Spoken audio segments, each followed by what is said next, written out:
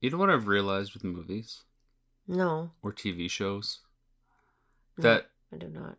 or at least maybe this is just where I am with my age. Your age? You My sound age. advanced. Your advanced age. Your age is not that much. It's not that little. Yeah, but... Yeah.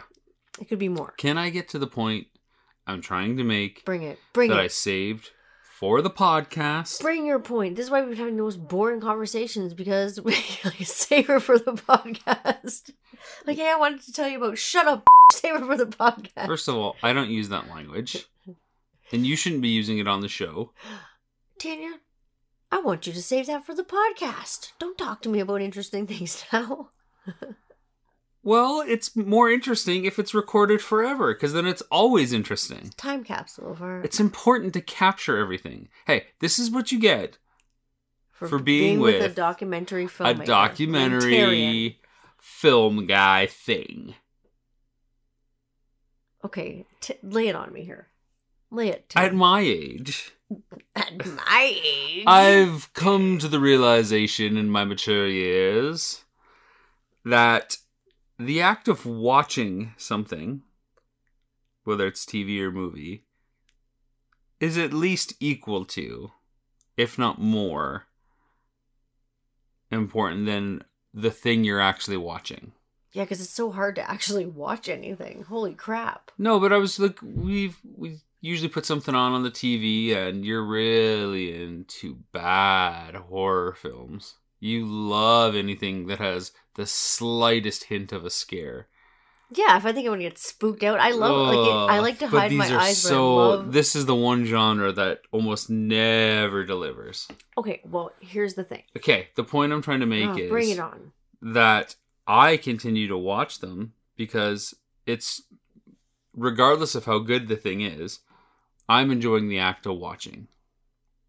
So you're a voyeur. With you. You're a voyeur? No, I enjoy just taking it in. It's like when you go to the movies and a movie doesn't deliver. It's like, oh, that sucked. It's not like people are like demanding their money back. No, it's just like, better luck next time. And you know, that's pretty rare because a lot of people nowadays, when they feel ripped off or they got less than what they'd hoped for, oh my God, they're asking for their money back. They're entitled. People these days are entitled, and I'm not looking at anyone particularly millennials, but like... And you know what? People are entitled as and you know fudge. What? I blame the parents. So do I. See what I did there? Yep. That's a segue into our theme. Parenting. And boom. Pop, pop, pop, so pop. So this is a talk about parenting, and of course parenting in pop culture. Ties into pop culture. Yeah, so our first episode was on love, and our second one was on nature. And this is on parenting. Now, we gotta have a bit of a disclaimer. Oh gosh. This isn't the episode where Tanya and I as parents say how much better we are than everybody else. No, there's no parent shaming. There's no parenting shaming. Because frankly, everybody that isn't a parent is better than us. And they... No, that's not it either. And people that don't have kids give you parenting advice. Now, I will say this. I do a whole show on that. Oh, that is my favorite. Oh! And I will say that you don't know what it's like to be a parent until you are a parent. Because you don't. And I do uphold the idea that if you have fur babies, you are a parent. Absolutely, and that there is every parallel with a pet that you get with a child. I agree. But having a child, there's just other things that you have to do. There are just other responsibilities that you can't even imagine that are going to come your way. You never And imagine. that's on your plate too. So I think fur babies count. You're a parent if you have pets. Yep. That's me. It doesn't matter how you treat your pet. Hopefully you treat them well. Hopefully you treat them nicely. But if you take care of your pet, that you're a parent in my book. I don't draw that line. Some people want to. Some of our listeners may. Five of them may say one thing. The other five may say the other thing. No, I say pet parents count as parents. Pet parents count. Absolutely. Pet parents count. 100%. So this is not about being a good parent. This is not a lecture about parenting. But this is about parenting in pop culture. Yes. And the way that parents, father figures and mother figures, and fathers and mothers infiltrate the pop culture space. And I tell you, when I first put this topic down, because I've created this long list of topics that are going to center and anchor our show, the podcast. I was like, I don't know what's going to happen with this one. And I just kind of think of broad things and I don't think about it too much. And then when I come back to them to do the outlines, I'm like, okay, now I get into it because I get to, wrap my head around it. I get to really think about stuff. Oh, yeah. Speaking of parenting.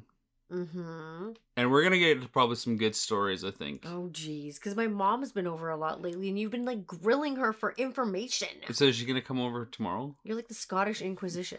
Because I need to fill some content for next week's show. Holy smokes. Anyway, Come on over, Mom. As a kid, did your parents ever let you snack on Mr. Noodles?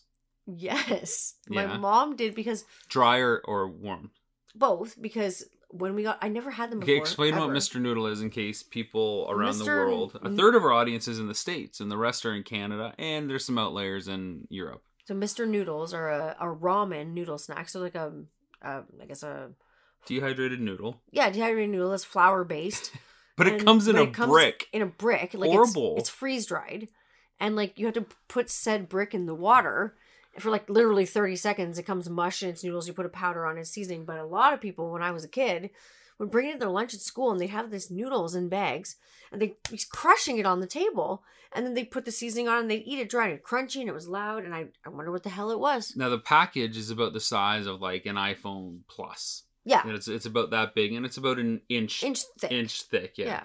Now, I know exactly what you're talking about. They cut a hole and they'd put like the seasoned packet in there, and they'd shake it up, and they'd crush the hell out of it, and then they just kind of eat it out of the bag. Yeah, like pour it into their mouth like a walking taco. But I would do is I would leave it as a brick and bite off pieces.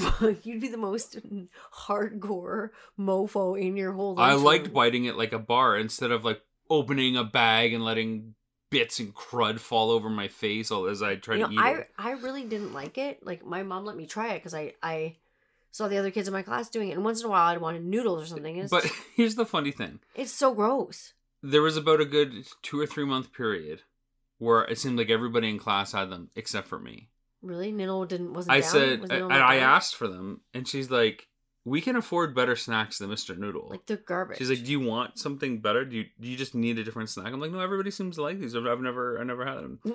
And when she got them, she brought a case home from like Costco. It was Price Club. It was Price Club at the time, but yeah, Costco. And so there was like 48 packages. So I had committed. Assorted flavors? Was it like shrimp, beef? No, chicken, it was like vegetable. All chicken noodle. Oh, that rocks. Which was fine for me. It was all chicken noodle. She's like, "Well, there you go. I hope you liked it. This sucker cost me $8.99 or whatever she said." So your Nino was like, "But you're gonna eat all of them." She's just like, "Why do you want this?" Like she didn't understand, and it was more of a popularity thing. Sure, it's because everyone else had them. Yeah, but it's just an interesting thing where she questioned something that I wanted to do that she couldn't wrap her head around. But she still went out and got it. Yeah, she was a great sport about it. And then later, she ended up getting the cups, the ones that were in the cups that you could just put water in and microwave noodles. the cup. It was a styrofoam cup. Yes. You just tear off the top. And that was great because I'd always have that after school. I'd get home because you're so hungry. I'd get home at 2:30, 2:45 from high school. Put one of those in the microwave, and I tried to have one of those dry ones. It didn't work. It wasn't the same. same. I don't know why. It just did not. My mom would let me have work. those like in cup of soup once in a while. Because again, if like after school was a quick snack for me, or like before bed, because I was a teenager, I was growing, so I was hungry all the time. I'd have one at bedtime, so it would be like snacky. And it's pretty light on your tummy. You're not going to go to bed feeling like you just had like a greasy cheeseburger or something. Although I did do that a lot too. You still do that. We had a barbecue that was at my house, like growing up. We had a barbecue. My mom, God bless her, it was hooked up right into the house, the gas. So the barbecue was like piped right off the house. So I didn't have to turn any propane tanks on or anything. I'd come home from playing shows and stuff, and I just put meat on the grill. Yeah, but that's understandable. Like when I worked at Pizza Hut as a cook, and I closed. Late actually, nights. my last summer before I went to Sheridan for postgrad stuff, I was working there all through college. And then, so I would close, 11, 12, depending on which store I was closing. And I'd come home and I'd eat. Oh, yeah. And that would be the only time that my grandparents wouldn't care if I was cooking when I got home, because they understood. But if I, went to the bar and got home at 2:30, 3 in the morning. Grass. Oh, it was brutal. I would take the microwave out of the kitchen, go downstairs, go to the backyard, plug it in there, and put pizza pockets in there just so that the smell wouldn't perforate the house and wake them up. I'm laughing because I used to do the same thing. And then I thought, well, I can't have a pizza pocket without a milkshake.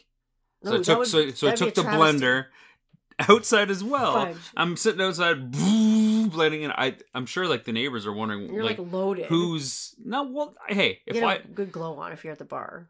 I'm okay. This is like hours after last call.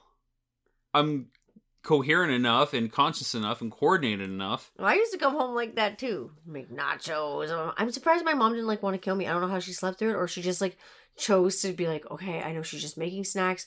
At least she's not out like gallivanting around with boys. So we always do a definition on these shows. Do. So when you Google parenting, you have to scroll down a while before you get to anything. Really? The first thing that comes up is upbringing, and then there's links to articles and stuff. The first like couple questions are, what is good parenting? What are the 4 types of parenting style? What is poor parenting? It doesn't even get to a definition until you scroll past YouTube, scroll past books. And then finally, midway to 3/4 down, it says about. What does it all mean? It says parenting, or child rearing, is the process of promoting and supporting the physical, emotional, social, and intellectual development of a child from infancy to adulthood. Parenting refers to the intricacies of raising a child, there are and not exclusively for a biological relationship. Exactly. So it doesn't mean that you had to put your seed in for that child. As long as you step up to the plate, you are the parent. Especially if you're doing things like potty training, reading books at night, like all the parenting things. I like to include a couple phrases as well. We did that, especially with the nature one last time. So phrases that I've heard a lot since I've been a parent are hover mother, protective parent. Yeah, helicopter parents. Yeah. And they say helicopter parenting. But I also hear like the other one, like free range parents. I hear a thing like throughout parenthood. I see it though too, right? Right. And there's also like... So what are all those terms? What is a hover mother or a helicopter someone parent? who's just like always on their kid 24/7, like that's just paranoid. The kid can't move. And what is free range parenting? It is the other end of this spectrum. They just let their kids graze, just go, run, wild, do what you want. So if I was thinking pop culture, graze, do what you want. That kind of reminds me of the Bundys. Oh my god, yeah. The Bundys don't really care what's going on with their kids. Yeah, they let their freak flags fly. What are some classic pop culture parents that are super protective or hover mother? Oh my god, 3 hover mothers, Full House. Danny Tanner and Joey and Jesse. Uncle Jesse. Yeah. They fiercely protected those girls. Uncle Jesse. With that hair, he was a hover mother. No, but seriously, they protected those kids. Like, what's some protective parents in pop? When you think of parents in pop culture, what jumps to your mind? I think of like, is it an easy connection to make, or is it out there? Well, to me, I remember when parenting started coming to like my head in pop culture. It was when Courtney Love and Kurt Cobain had Frances Bean. That's when I actually became aware of like parenting in pop culture. That's when I realized, almost in the same moment in time when you realize that your teacher exists outside of school. Yeah, has a different life. She or he has a life. Store. Oh my god! I never saw my teachers outside of class. I did, so I never broke the illusion. Oh god, for me it was like they were rock stars. It's crazy. My teacher at the gym. But to the rock star point, that rock stars are more than just people on a stage or a pedestal that you put on. They have kids. Yeah, exactly. They have families. They have Christmases. They're not just. I don't think growing up that I ever thought that or considered that any rock stars that I knew had kids. I didn't until that moment. Kurt Cobain and Courtney Love had a baby, and I wasn't even aware that they had a daughter. Until Kurt passed away. Really? Oh, see, I had seen them. I don't think so, no. There was a Rolling Stone or something where I read that Courtney Love had accidentally, not knowing she was pregnant, done heroin during her pregnancy. And then I remember seeing Kurt and Courtney take Frances Bean to like the MTV Movie Awards. And I remember her being on their hip. And he was wearing red sunglasses and a striped shirt. No, I wasn't. No, I definitely wasn't part of that much into the... I just remember to behind the scenes of stuff. I just remember like being like, they're a mom and dad. This is crazy. I've got a huge list here. And we're going to go through it. Okay, ready? So some of the movies that I thought of right away when it comes to parenting that stood out to me intrinsically. That's the second time I've messed up that word tonight. Cinderella. Oh, yeah. Oh, the wicked stepmother. Talk about like parenting issues. And talk about like a classic stereotype is the wicked stepmother, and it came from like fairy stories, and there are a lot of wicked stepmothers. But that relationship is the prime source of conflict in film. Cinderella versus her family, essentially. Well, her her dad's dead.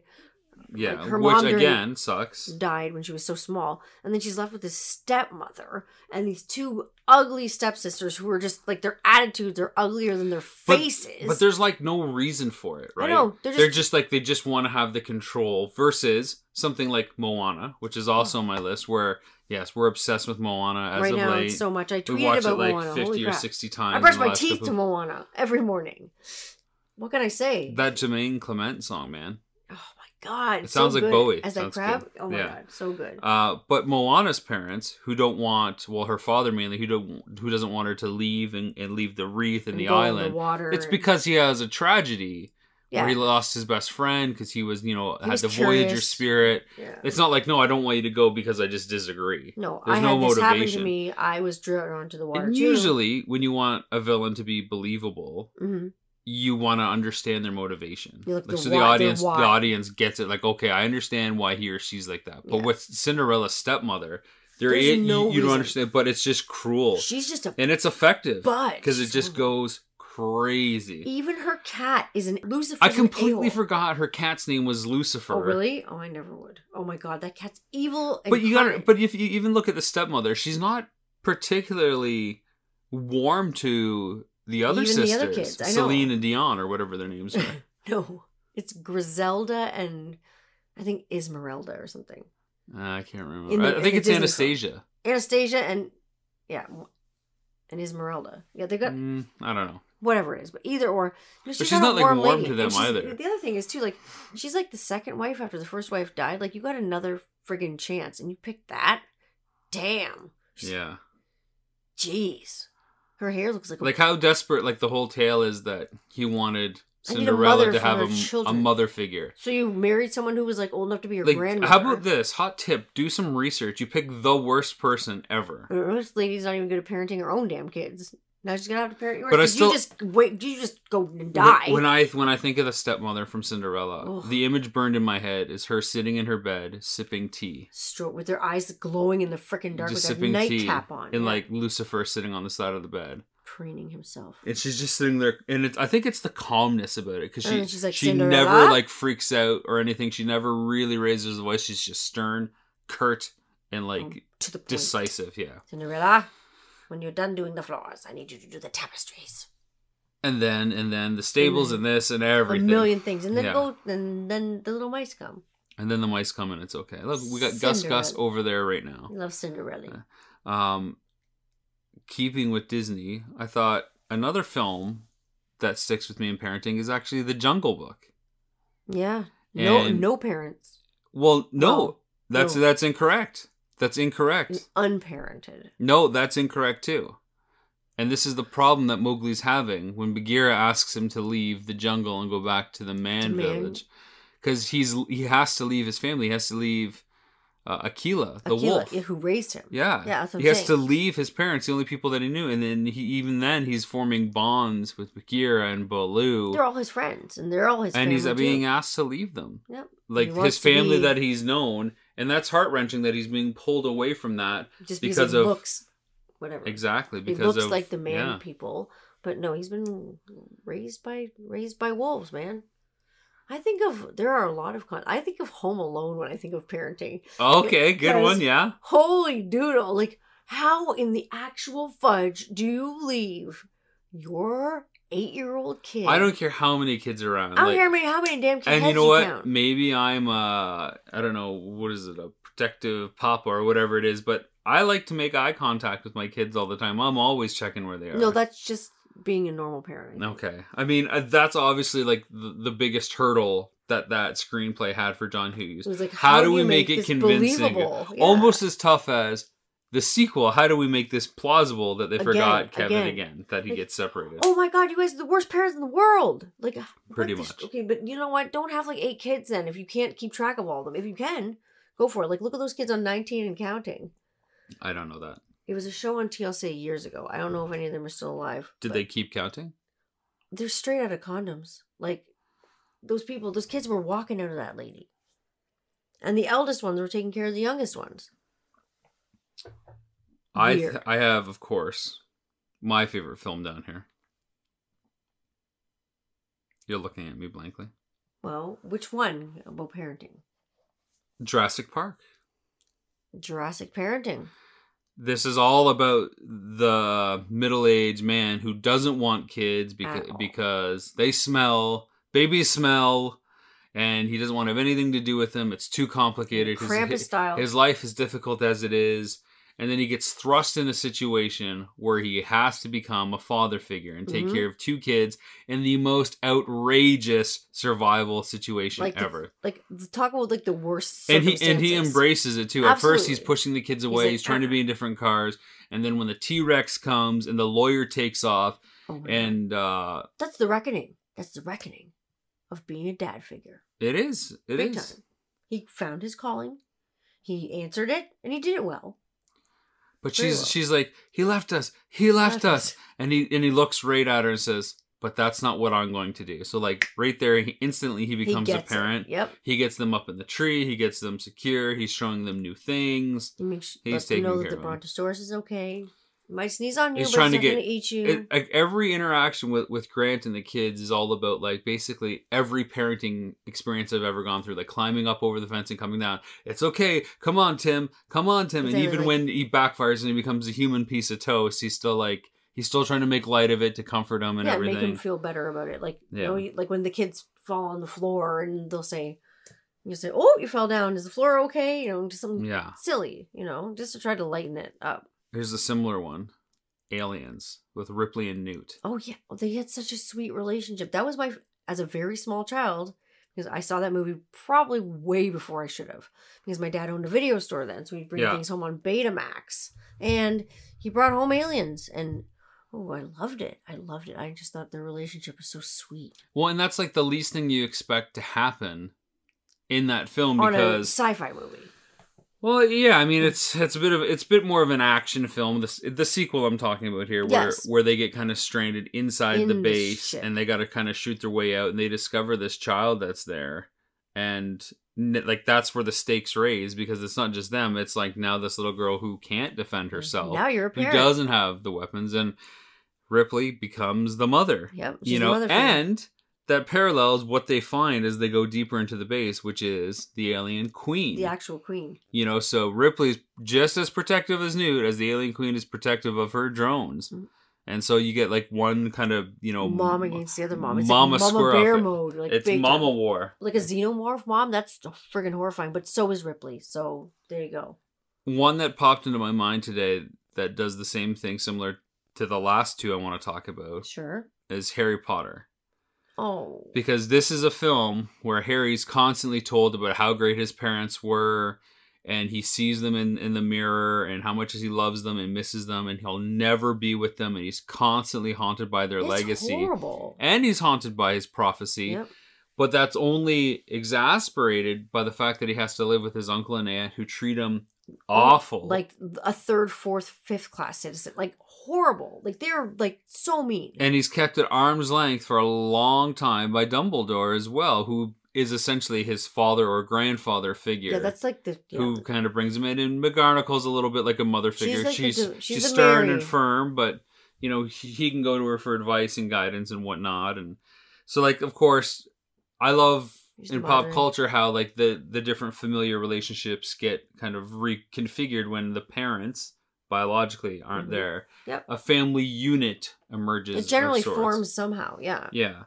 And usually it's triangly too. It's like that sort of formation. And I have this kind of down here a little bit later, but since you mentioned it, it's like, you know, sometimes there's a mentor figure who steps in to become a mother or a father figure. Merlin. More than the actual parent. Like Merlin in The Sword and the Stone. Yeah, because Wart doesn't really have parents. He just has guardians, you know, and Sir Ector. And he's a wiener to him. Yeah, of course he is.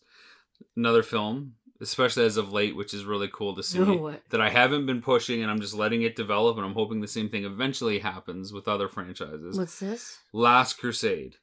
Indiana Jones and Last Crusade. Of course, this is all about the conflict between son and father when they're both at an age that they think they're both right, and how that progresses. You know, they both have different solutions to the same problem. Neither is right or wrong. They have different approaches to it. We've been watching a lot of Indiana Jones around here lately. Yeah, Harrison's really gravitated towards, which is kind of cool to see, and I just kind of sit back and I just enjoy it because I think he's a little bit lately of that if you push something on him, he kind of wants to turn his head up at it. Yeah, he's like, but if he discovers it on his own, yeah, or in the right kind of situation or circumstance, then it's cool. Or like sometimes one of his like little peers at school will like something, and then he'll want to check it out too. And of course, I think the biggest parenting pop culture thing that I could think of is, and it comes down to one of the biggest twists and turns in cinematic history. The infamous line from Empire Strikes Back, where Vader says, Obi-Wan never told you what happened to your father. I am your father. So like that whole saga is about parenting. And mama, everything from the prequels where Anakin doesn't have a father, he was just inseminated, and he has to watch his mother, who's a slave, be taken away from him and essentially be murdered. By Tusken Raiders, which he comes back and gets vengeance. He gets revenge against the. But Tusken then, Raiders. as his own father, he as a father himself, he basically harms his partner Padme and forces her into kind of early childbirth. Isn't around at all for his two kids' entire life, which is actually something that the new Darth Vader comic book explores. It takes place between Empire and Jedi. It's canon, so it counts. So it's cool, and it's about Vader getting images. We don't know if it's Padme. We don't know if it's a clone of Padme, but it talks about how when he first learned that he had kids, that he had Luke and Leia, or at least Luke. It's like, do you want to stay away from he goes on a mission to find out who kept this from him and why. Because he'd probably harm them. Who knows? Well, the idea was to keep them a secret, because if the Emperor ever learned that Anakin Skywalker had offspring, he would try to take them, yada yada. Yeah, goodbye. But the whole thing is about parenting, and then it comes, back later on with the Disney trilogy or whatever you want to call it. Rey wants to know who her parents are. Yep. She wants to know her origins. Who am I? Where do I come from? Why are my parents so important? And ultimately, she doesn't really ever know who they are, and it really doesn't matter. And she takes on a completely different lineage by choice. Yep, absolutely. Luke becomes her father in some capacity. Leia becomes her mother in a different capacity. And Leia has kids of her own with Han, and they've got to deal with parenting issues. And you got Kylo killing his dad. Like, the whole thing is about that relationship between mentor, mentee, father, and son. Yeah, exactly. It is. Why are parents so important? Why do we cling to it as something that's so important that captivates us, that we yearn for? Because for a long time we don't see. And I made a documentary about trying to find my mom. Well, so I get it. I think for the most part, it's because we don't see parents a lot of the time as people. We cling to the fact that they're parents, and that's why we do need them so much, and they're so revered, and that's why I think parents are so important. We just because we. But are parents important? Because I would say that a film such as Peter Pan tells us they're not. All the Lost Boys, Peter Pan doesn't want to grow up, but they're parented. Well, this is the ironic thing. There has to be someone to guide them. This is the ironic thing about that story, right? They have to be a mom or dad. I don't want to grow up. I don't want to have rules. I want to live in the woods. But at the same time, the second that Wendy gets there, Mom. Well, they fall into the order. They crave the order that she gives. And they want to read stories, and they want to Captain Hook is the father that they want to rebel against so that they can do their own thing. And I think Peter Pan is a really interesting look at when you consider parenting and how it works and how it kind of subverts everything. I agree. We've talked a little bit about some television examples, but I've got 4 down here as well. The Cosby Show, did you put that one down? No, what? You want to talk about Cliff Huxtable? Well, I don't want to debate Bill Cosby and his exploits. No, we're talking characters. We're talking Chug-a-lug, Rudy, Chug-a-lug, that kind of stuff. That's your favorite episode. Holy crud, is it ever? Because they want to teach Vanessa about drinking. So Claire Huxtable and Cliff and Rudy make the drinking game.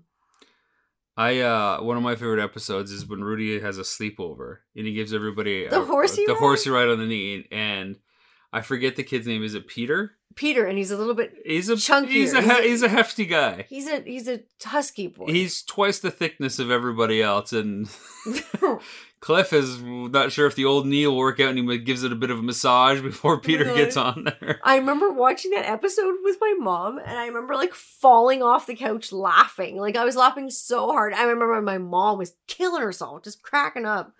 Because it's funny. I just thought the physical comedy. I think that's a good dad to do all that time with those people. My dad was like that with my friends when I was a kid. Like he was always fun. He'd like my friends would be like, do Michelangelo, and he'd like do Michelangelo's voice.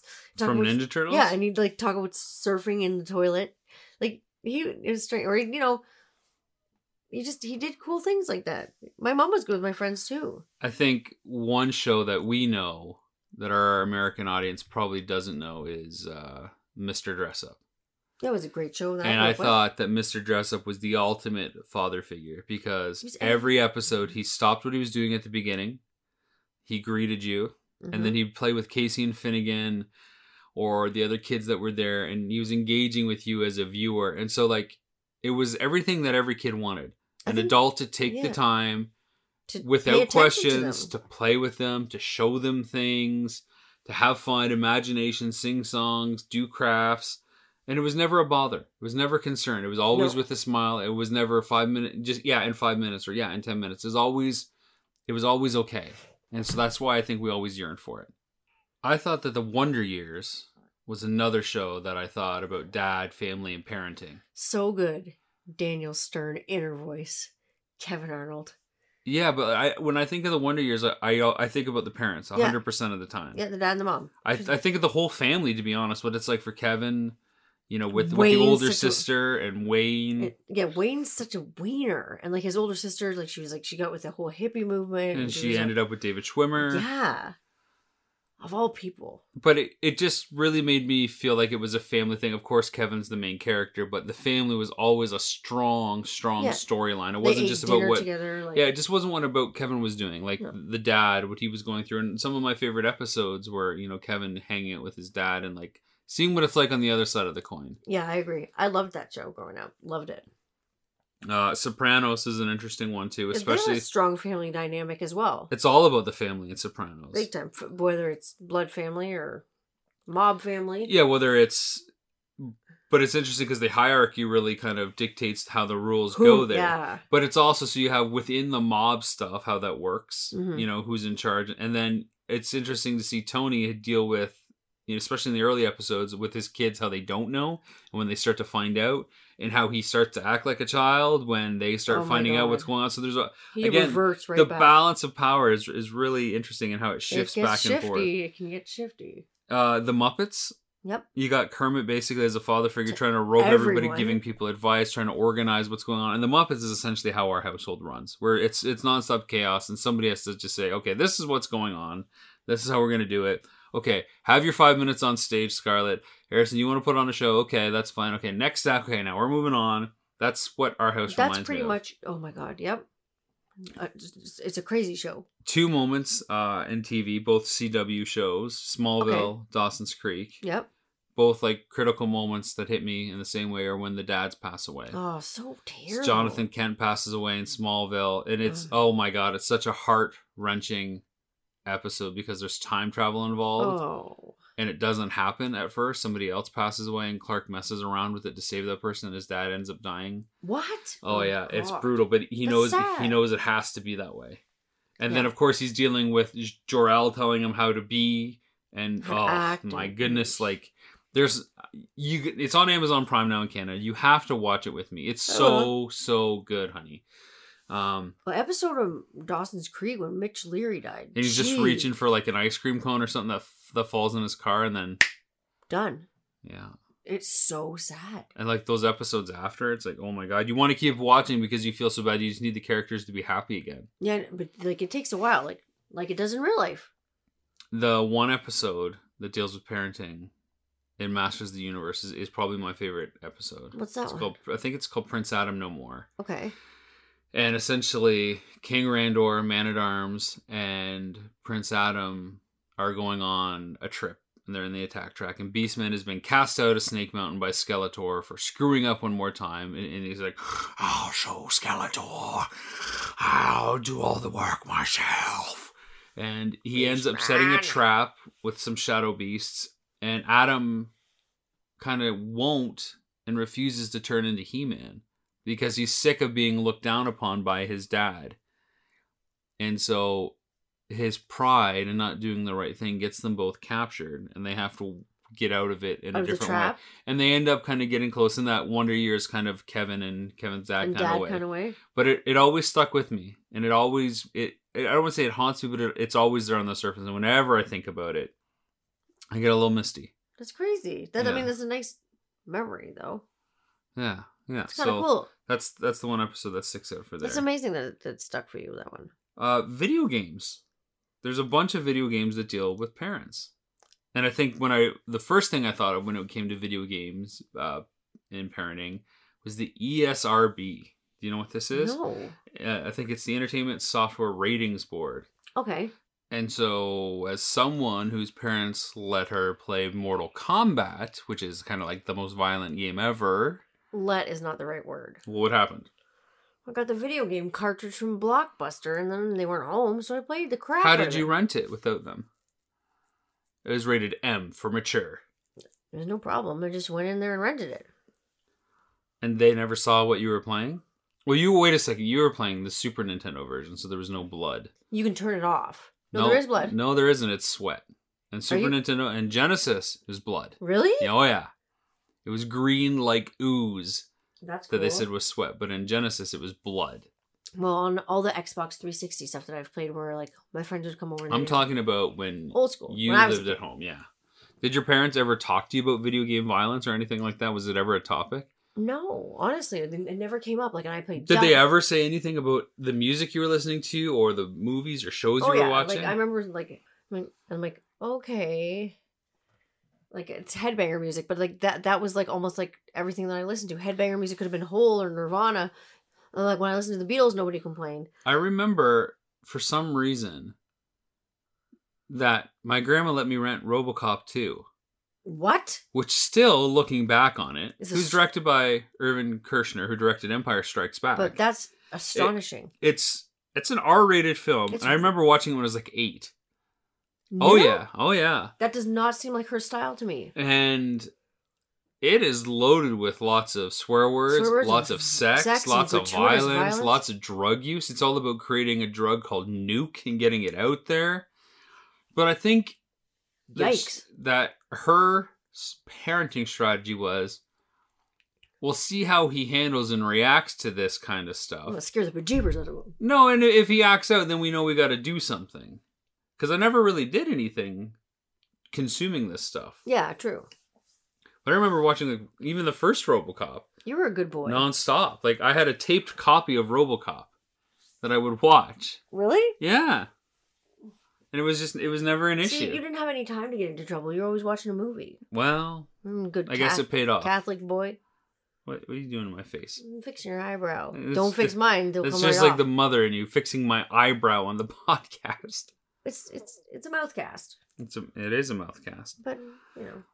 One of the parenting thing, it's sort of pop culture. I think sports are pop culture. Sure. I read this and I couldn't believe it. And the NHL is looking to institute this. Or the OHL is? I'm not sure. But, yeah, if the NHL wants to institute this, is a new rule where agents can't approach any kids until they're 16. Because right now, some kids are getting approached at 12. Ew. No, I don't like that. Well, that's what the hockey world is like, because they want to know what's going on. Yeah. You know, and being able to keep tabs on kids. Because if you're an agent and you can land Sidney Crosby when he's 12 and like kind of be part of the family for 3 or 4 years, then you're getting, 10% of his, $8 million contract for, his career. And that's a lot of money. I know. And like, that's crazy. Yeah. So they want to push that off until 16. Yeah, I think there are a lot of I think it could be a very predatory world. It's with young children and, I just wonder what it's like like how it's almost like, when colleges in the States for the NCAA, you can't give players money or like a bribe or gifts or anything like that to come to your school. You just have to offer them scholarship and whatever you can do.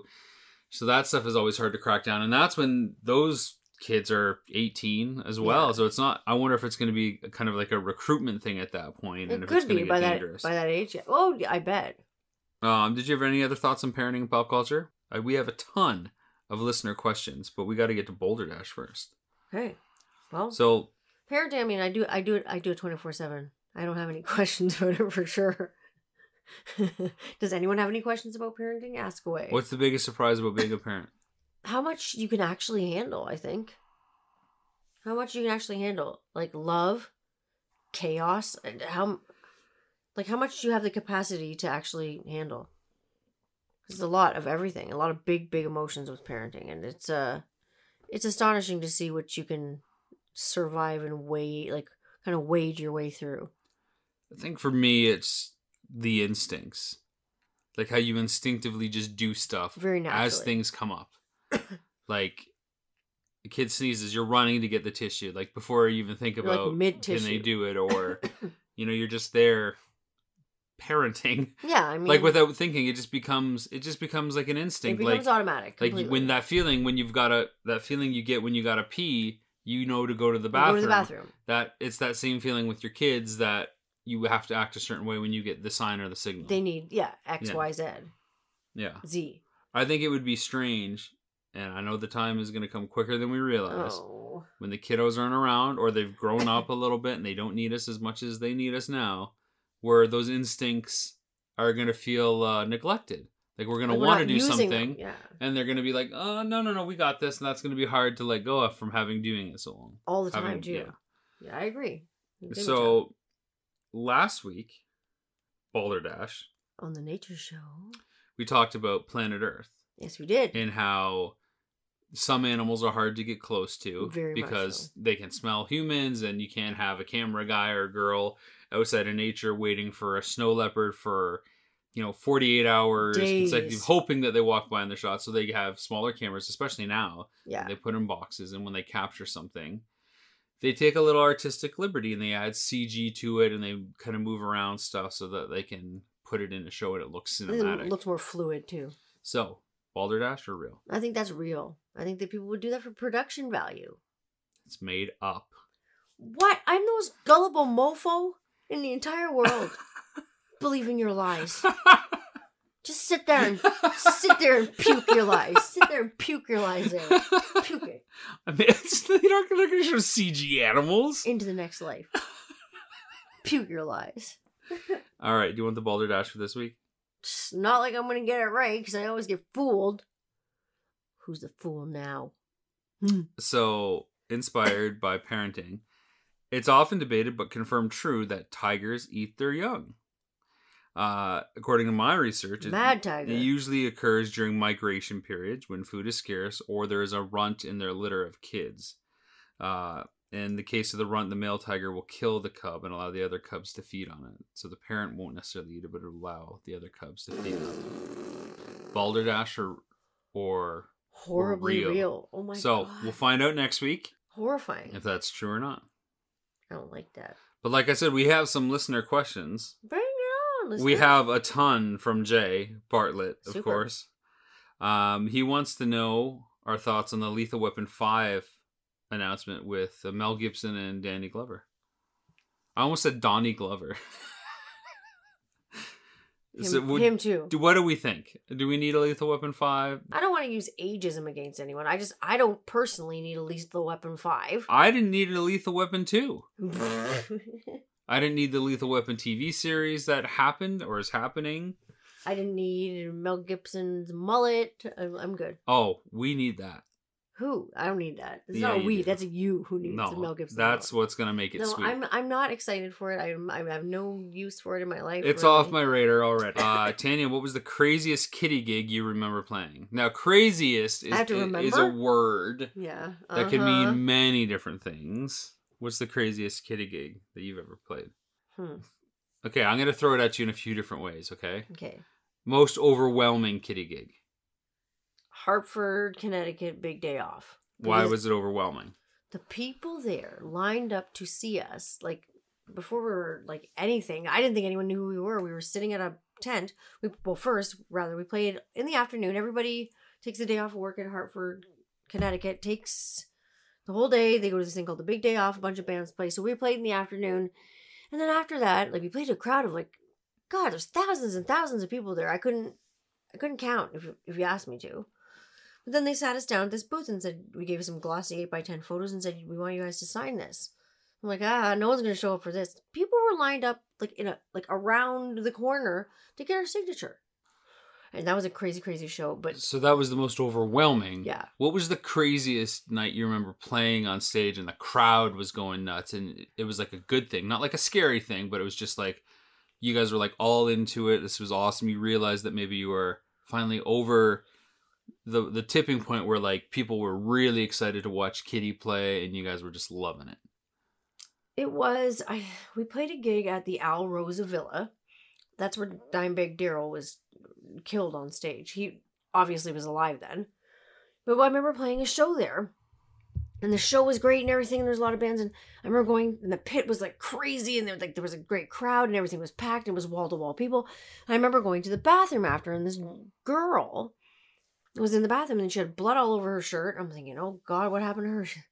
Oh my God, your band was awesome. I just wanted to let you know, I got my septum ring ripped out in the pit. I'm like, I'm sorry. And she's like, no, it was awesome. Like, that was the absolute craziest, like, mosh pit. These people were just beating the crud out of each other. Was that weird to, like, play on stage to that and then, like, go into, like, the same bathroom as, like, the people? Did you guys get, like, mauled doing that? Or did people care? No. People would talk to you, but at that point, people weren't like, oh, Kitty, oh my God. Because we weren't blown up, like, quite yet. We were getting there quickly. But, yeah, it was just seeing this girl with all this blood all over her, just knowing that our music caused that kind of chaos and she was happy about it. That was crazy to me. Like, absolutely crazy. What was the wildest gig? Probably Milwaukee Metal Fest. Fest. Stop. Yeah, I've seen the pictures. Yeah, so, okay, yeah, that was definitely the wildest gig. Uncle Jerry. Oh, stop. Yeah, so we played with the Misfits. We played with Nile, Napalm Death, Cannibal Corpse. Holy crud. So many cool bands. Fun bands. And they all had porn stars to introduce us. So all these adult film girls, they wanted to come up and like shake our hands. I was just like, I don't shake hands or hug. Please do not touch me, adult film star lady. I know what your movies are. I know what's been in that hand. Both those hands. Ugh. Wash those hands. But that it was a crazy show and it was a crazy time. It was insane. Jay's got a question for me now. He says, Rob, within film, with everything old being new again, which John Hughes film would you like to see a sequel for taking place in 2020? That's a good question. Well, they're remaking Home Alone. Or they're doing a new chapter anyway. So, I mean, he was the writer and producer on that. So I don't know if that counts as a John Hughes film. I think The Breakfast Club would be completely different in 2020. Oh my God. I don't need a sequel to that, really. I don't really need a sequel to any John Hughes film. I guess I would try to answer which I thought would be the most successful or most entertaining to see it take place in 2020. Maybe Ferris Bueller's Day Off. Because the idea of a kid skipping school is pretty timeless. And what does he do with that one day that he can get away from school and still try to get away with it by the end of the day, like he didn't get in trouble? How can he fit so many activities? I think it's just the biggest concept that could work regardless of time period. Agreed. I think you could do that set in the 50s or set in the 70s. Yeah, it's ageless. And it would just be as interesting as long as the things that he does... Yeah, they have to be engaging. Are cool and engaging. So I think that would probably be... And I'm not so precious about the first one. Like, it's okay, but I've seen it like a million times, and it just doesn't have the luster, you know. It's not as shiny as it used to be. I'm not he did, what, St. Elmo's Fire as well? I didn't really love that one. I did not love it at all. Yeah. Am I missing any other big ones? Pretty in Pink? Pretty in Pink. And Molly Ringwald just never did it for me. Yeah. I love her now in Riverdale. It's great. So yeah, I probably Ferris Bueller's Planes, Trains, I mean, works, but I think it would be too much of the same film. Oh, yeah. And without John Candy, Makes nothing. who's going to be the John Candy in No, this one? No one's the John Like, Candy. you know, that film is not about, as good as the script is, it's about the casting of Steve Martin and John that Candy. chemistry together. Yeah. Yeah, you And I don't- can't do anything. Is the Great Outdoors is John Hughes as well? Yes, it is. Same thing, And John Dan Candy Aykroyd. and Dan Aykroyd. I think that's what that's about. special. Although you could make an argument that could be recast without as much preciousness on it. Sure, you could, and it would be funny. I'm sure. He follows up saying, it said that Eddie Murphy was supposed to be one of the original Ghostbusters. Would you have liked to have seen him in the role? If so, who would you have him replace? He was supposed to be in the Venkman role. Really, Yeah. I did it. He's so funny, so I don't know. Yeah, that could have worked. Because I mean, he is hilarious. And who would you replace if you were to put him in? Ernie. Hudson? Yeah, Winston? Winston. You said replace. Yeah. So you could replace Egon. Why can't they just all play together? You can't have a fifth Ghostbuster. There's only 4 seats in the car. So what did they do with? With what? You failed this game. I love how you just tried to upgrade Ernie Hudson to... Werewolves? I think what makes Winston great is that he isn't like those other guys. I think that makes his character unique. And then everyone would be looking at Eddie Murphy, expecting Yeah. him to say the F word or something like that, and he's not going to. And frankly, I think Because he's a comedian. Winston doesn't get the cred that he deserves, especially in the animated series. I think he's I know, a great he's character. yeah, I know. He's standout in that. This next question comes from our friend Ian in the UK. He wants to know, Star Wars, how come there's no Wi-Fi? Everything is hard connections and discs being passed, except for that one instance in Jedi where they take shuttle, I think it's Siderium, to go to the forest moon planet of Endor, and they transmit an old code. Yeah. But how Yeah, come yeah. everybody's handing discs off and there's no Wi-Fi when we have all this other technology? Because they don't want any of that to be intercepted, obviously, by spies. Yeah, Duh. but I think it's just a lot easier to send this stuff. Like, if they can Yeah, clone whole it's- people, oh, how it's come they're so- not doing yeah, but this? it's They can't just- encrypt it? It's so easy. Screw it. It just seems lazy. Those space hackers can get through your encryption and they will ruin your life. They're spies. If it exists on a disk, it can They exist don't wanna- it's like in people, multiple places. Nope. It's for security. But they can send all these holographic projections and stuff, and that can't get intercepted with all these secret communiques No one cares between no. Darth Sidious and his Sith apprentice. No one's going to complain about a hologram. It's not about complaining. It's about how come they're not doing this and make their lives a lot easier. But Secure security networks. issues. Oh, what? So Darth Sidious is a technological wizard, and he can send a hologram to Darth Maul, and apparently it's not a big deal. Okay, I didn't know you're going to bite my head off. I'm just saying, it's not my fault. I find your argument to be like Swiss cheese, full of holes.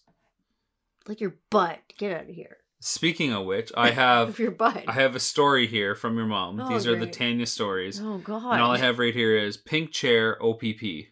Your mom was sitting in the pink chair Oh, wow. all night long, and she called the OPP. To make sure there was no accidents. Because I'd go out on tour. We go a couple nights at a time. We just go one night. We do one off in Toronto or somewhere in the States and Detroit or something. And on a school night, no less. And she'd sit in the pink chair, the Dusty Rose pink chair in the living room. And she'd sit in the alcove of the windows there. And she'd call the OPP. Put it on all... She just wanted to know if anyone got killed on the highway. Like, she called... And how does that make you feel, Oh my God. being a parent now? Oh my God. The other day when she came over here and she was talking to me about that, I was like, I wanted to suffocate. Because I was like, oh my God, I feel like I can't breathe. Because I'm like, that's going to be me.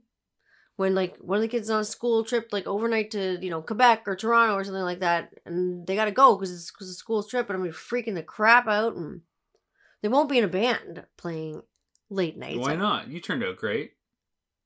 That's debatable. That's, My favorite part of hearing your mom talk was in front of Harrison when she said, Mommy was a very good liar. Talk about that. I was like, don't say that to him. She's like, you were when you were a kid. You were just super manipulative. Like, you really knew how to spin one. I'm like, Used to. no, I don't. I'm spinning one right now. No, Yes, you are.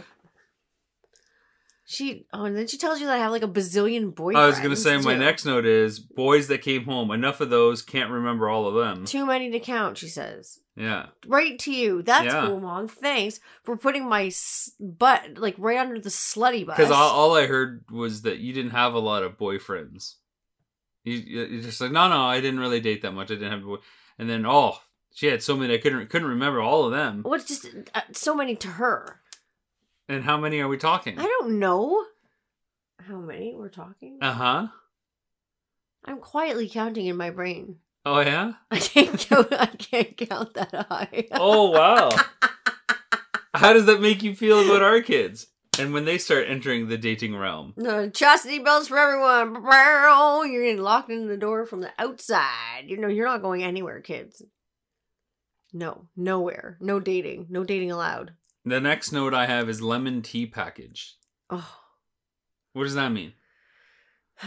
When I was a little girl, and I mean little, like 6, 7, I chummed around with this little boy named Tim, and we were like best friends at school. Just kind of like how Harrison and his one little girlfriend are, right? The little girl that he hangs out with. So I got sick and had a real bad cold, and I wasn't in school for like days because like my asthma was bad too. So him and his mom, Shireen, drove over to our house, and I remember he brought me a little package, a care package that he made himself, probably with his mom. It had some like lemon tea in it, and it had some little peppermints, these tiny little peppermints that look like pastel little square pillows. And, you know, he just had some little, like, he had some chicken noodle soup in there and everything. And he wrote a note to my dad, I remember. And I'm like 6 or 7 years old, about how his intentions were to marry me. And we were going to build a treehouse. My dad, because my dad's a carpenter. My dad was going to build a treehouse in our backyard for us to live in. And my mom said she still has the letter somewhere. And I want to see that. I think that's funny. Want to hear something funny? I do. I was that boy at one point. Were you? Yeah, I don't know how it came. I don't know how it started, but I know that at some point I think I bought perfume for a girl in a class, and I don't remember. And my ninnle took it over. She found out where she lived, and she took it over to her house. Like I didn't even go. Just horrifying, amazing. And she took it, and she knocked on the door and said, "Robbie McCallum, this is for her, so and so, so and so," And my grandma, she might not came back. She's like, "Oh, she's so excited and stuff like that." And I remember the girl in school. She's like, "Thank you, I got the package." And I was like, "It's okay, it's no problem." I was so shy. I was so nervous. I didn't even know. I was frozen with fear. Well, how old were you? I don't know. Not old. Little, like 12. Yeah, something like that. Aww. Like 11, 10. Yeah, like 12, somewhere. Adorable little age. Aw. Back to you. More Tanya stories. What now? All I have is homeless neck tattoo boyfriend. Oh, for crying out, Pete! What? I want to talk about boyfriends. Yeah, when I was a guy who turned out to be without residence. Jeez, the frickin' wheeze. Okay, first of all, would you let your kids date somebody without a home? Hell to the no, to the no, to the no. So what was going through your mind when you discovered that he doesn't actually have anywhere to live? Oh my god, he was so cute at the time because I was a stupid idiot, like 15-year-old. Was it cute that he didn't have anywhere to live? No, it was cute because he was like a bad boy. It's like so stupid. Did you think that he didn't have anywhere to shower then?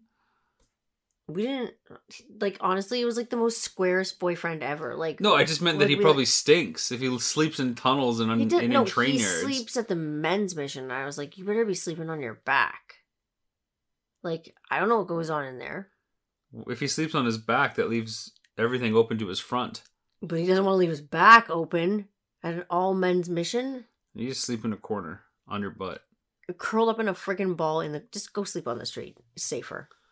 And I guess your Oma, who's your grandma, had some words about some of your other boyfriends. Yeah, she made fun of them and their hair and like their tattoos, and she didn't hold back. She doesn't have a filter. She's kind of like the Larry David of your family. She's like, you know what? With that tattoo on your neck, it looks ugly. It looks ugly. You see that? It's ugly. It looks ugly. I don't care what you think. I'm telling you right now, it looks ugly. You should remove it. But now it's there forever, and it's going to be ugly forever. She literally had the best take on everything. She was like the Larry David of our family. She never tried to be offensive or anything like that, and she wasn't terribly offensive. It never came across that way. It just came across as she's just going to tell it like it is. This is how I see it, and I'm going to let you know. Never rude or judgy. Like, it just didn't come, to me, it never came across that way. She'd be like, that's ugly. She's kind of like how I am. Like, or Harrison would be like, hey, Mom, I got to tell you something. We're going to the Tower of Terror You're together. Screwed. You're screwed. How do you think her and I would have got along? Oh my God, she would have loved you. She would have just loved you. I think you guys would have. Really? Yeah, because I Are you think sure? because you're. Because I'm not so sure your parents like me, so I don't know about. Oh, I know my parents like you. They're just. Eh. My Oma was like tough on me, like you are. Like she holds me to a high standard. Do I hold you to a high standard? Very much. You make sure. Anyway. You know. Are there parent-like people in our lives? Absolutely. That aren't parents necessarily? Absolutely. Tons. What about growing up? Did you have anybody that you looked up to, like as a mentor, or people that filled a void that maybe your parents weren't there for? Well, my Oma, big time, because she was the other, and you know about grandparents like raising you. She was like the other mom that raised me.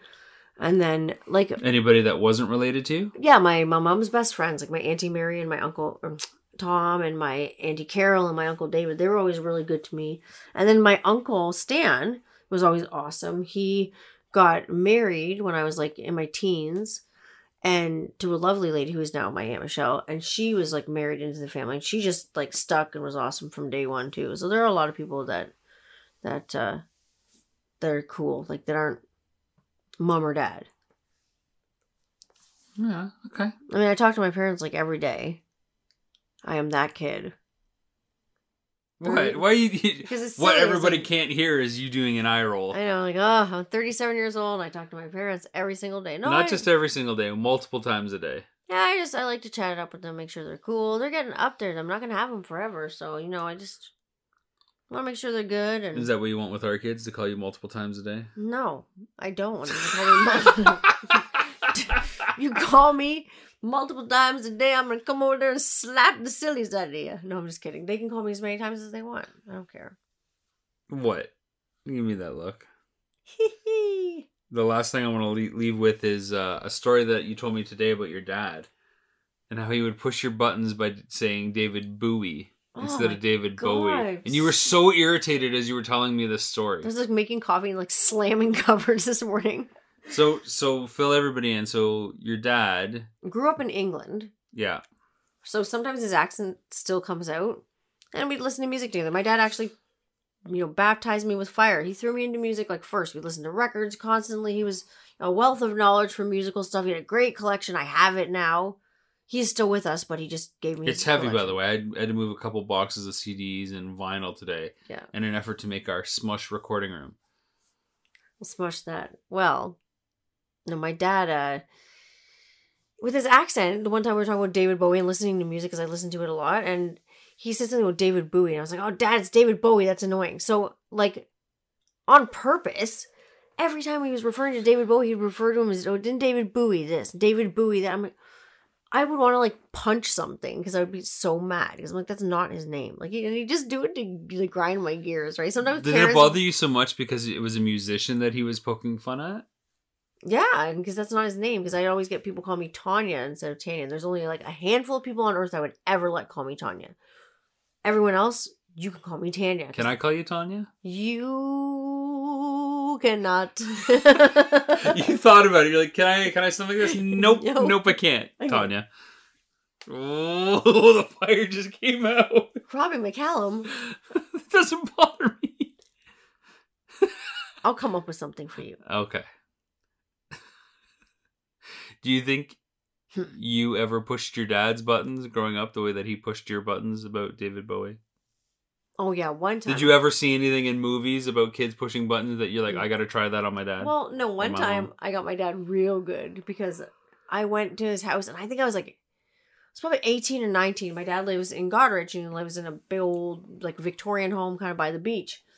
And he has no sense of smell. And my dad's kind of an old hippie and his wife, she kind of does her own thing. She's not home a lot. So my dad and I were one and the same. And I was a young kid. I went up to his house and I brought a bunch of pot with me. Oh my God. And I convinced my dad to smoke some pot with me so we could play chess and stuff like that.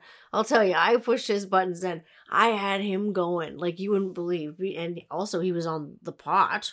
So he did not know what to do with himself. And him going, I was killing him at chess and just screwing with his head and showing him videos on the computer that were funny then. Now I don't even know if they'd be available. This is when I was like 18 years old. So this is like almost 20 years ago. But he was higher than a kite and I was messing with him. And then my mom one time, only once ever, smoked pot with me when I was like, again, like 18.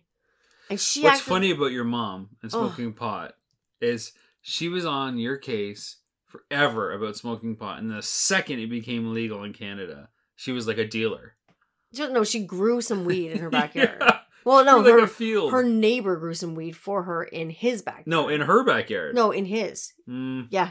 They started it was a dwarf. I saw it. And it's like better than an elf. And then like 3 years ago, or over 3 years ago, like I quit, well no, about however many years ago, I quit smoking pot because I did smoke quite a bit of pot.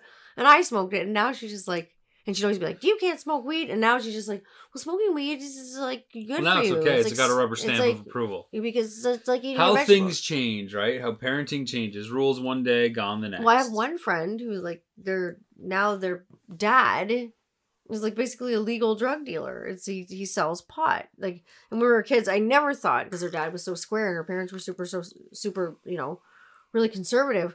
I said, did you ever think you'd grow up and your dad would be slinging weed? And she said, oh, hell no. I'm like, yeah, me neither. Weird. It's a weird world we live in. What did you think about, you think about pop culture and parenting now a little different? Oh, yeah. Did you realize all those connections were there? If you look for them.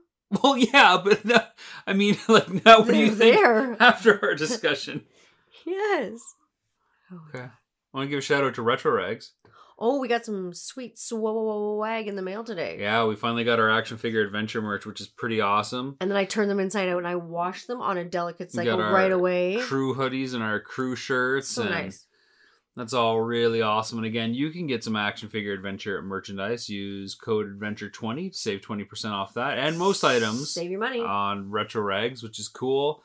And thanks for everybody that's supporting the Kickstarter too. We've got a handful of days left. That's it. And then the campaign's done. We are 8 times our goal now. And then everyone's been amazing. You've had some amazing backers. We've got, cool. I think, over 130 backers now, which is cool.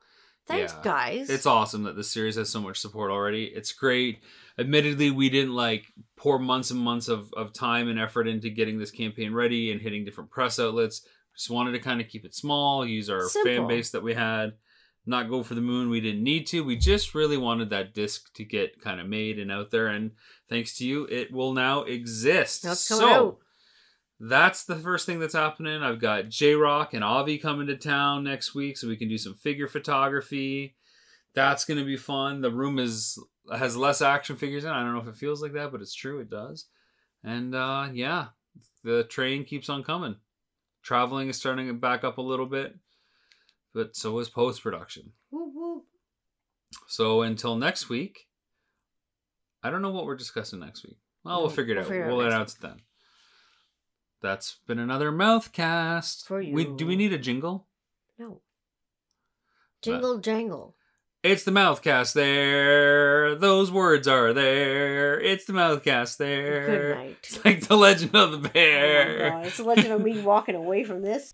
Ridiculous. Love you, Tanya. Honey? Yes. I love you.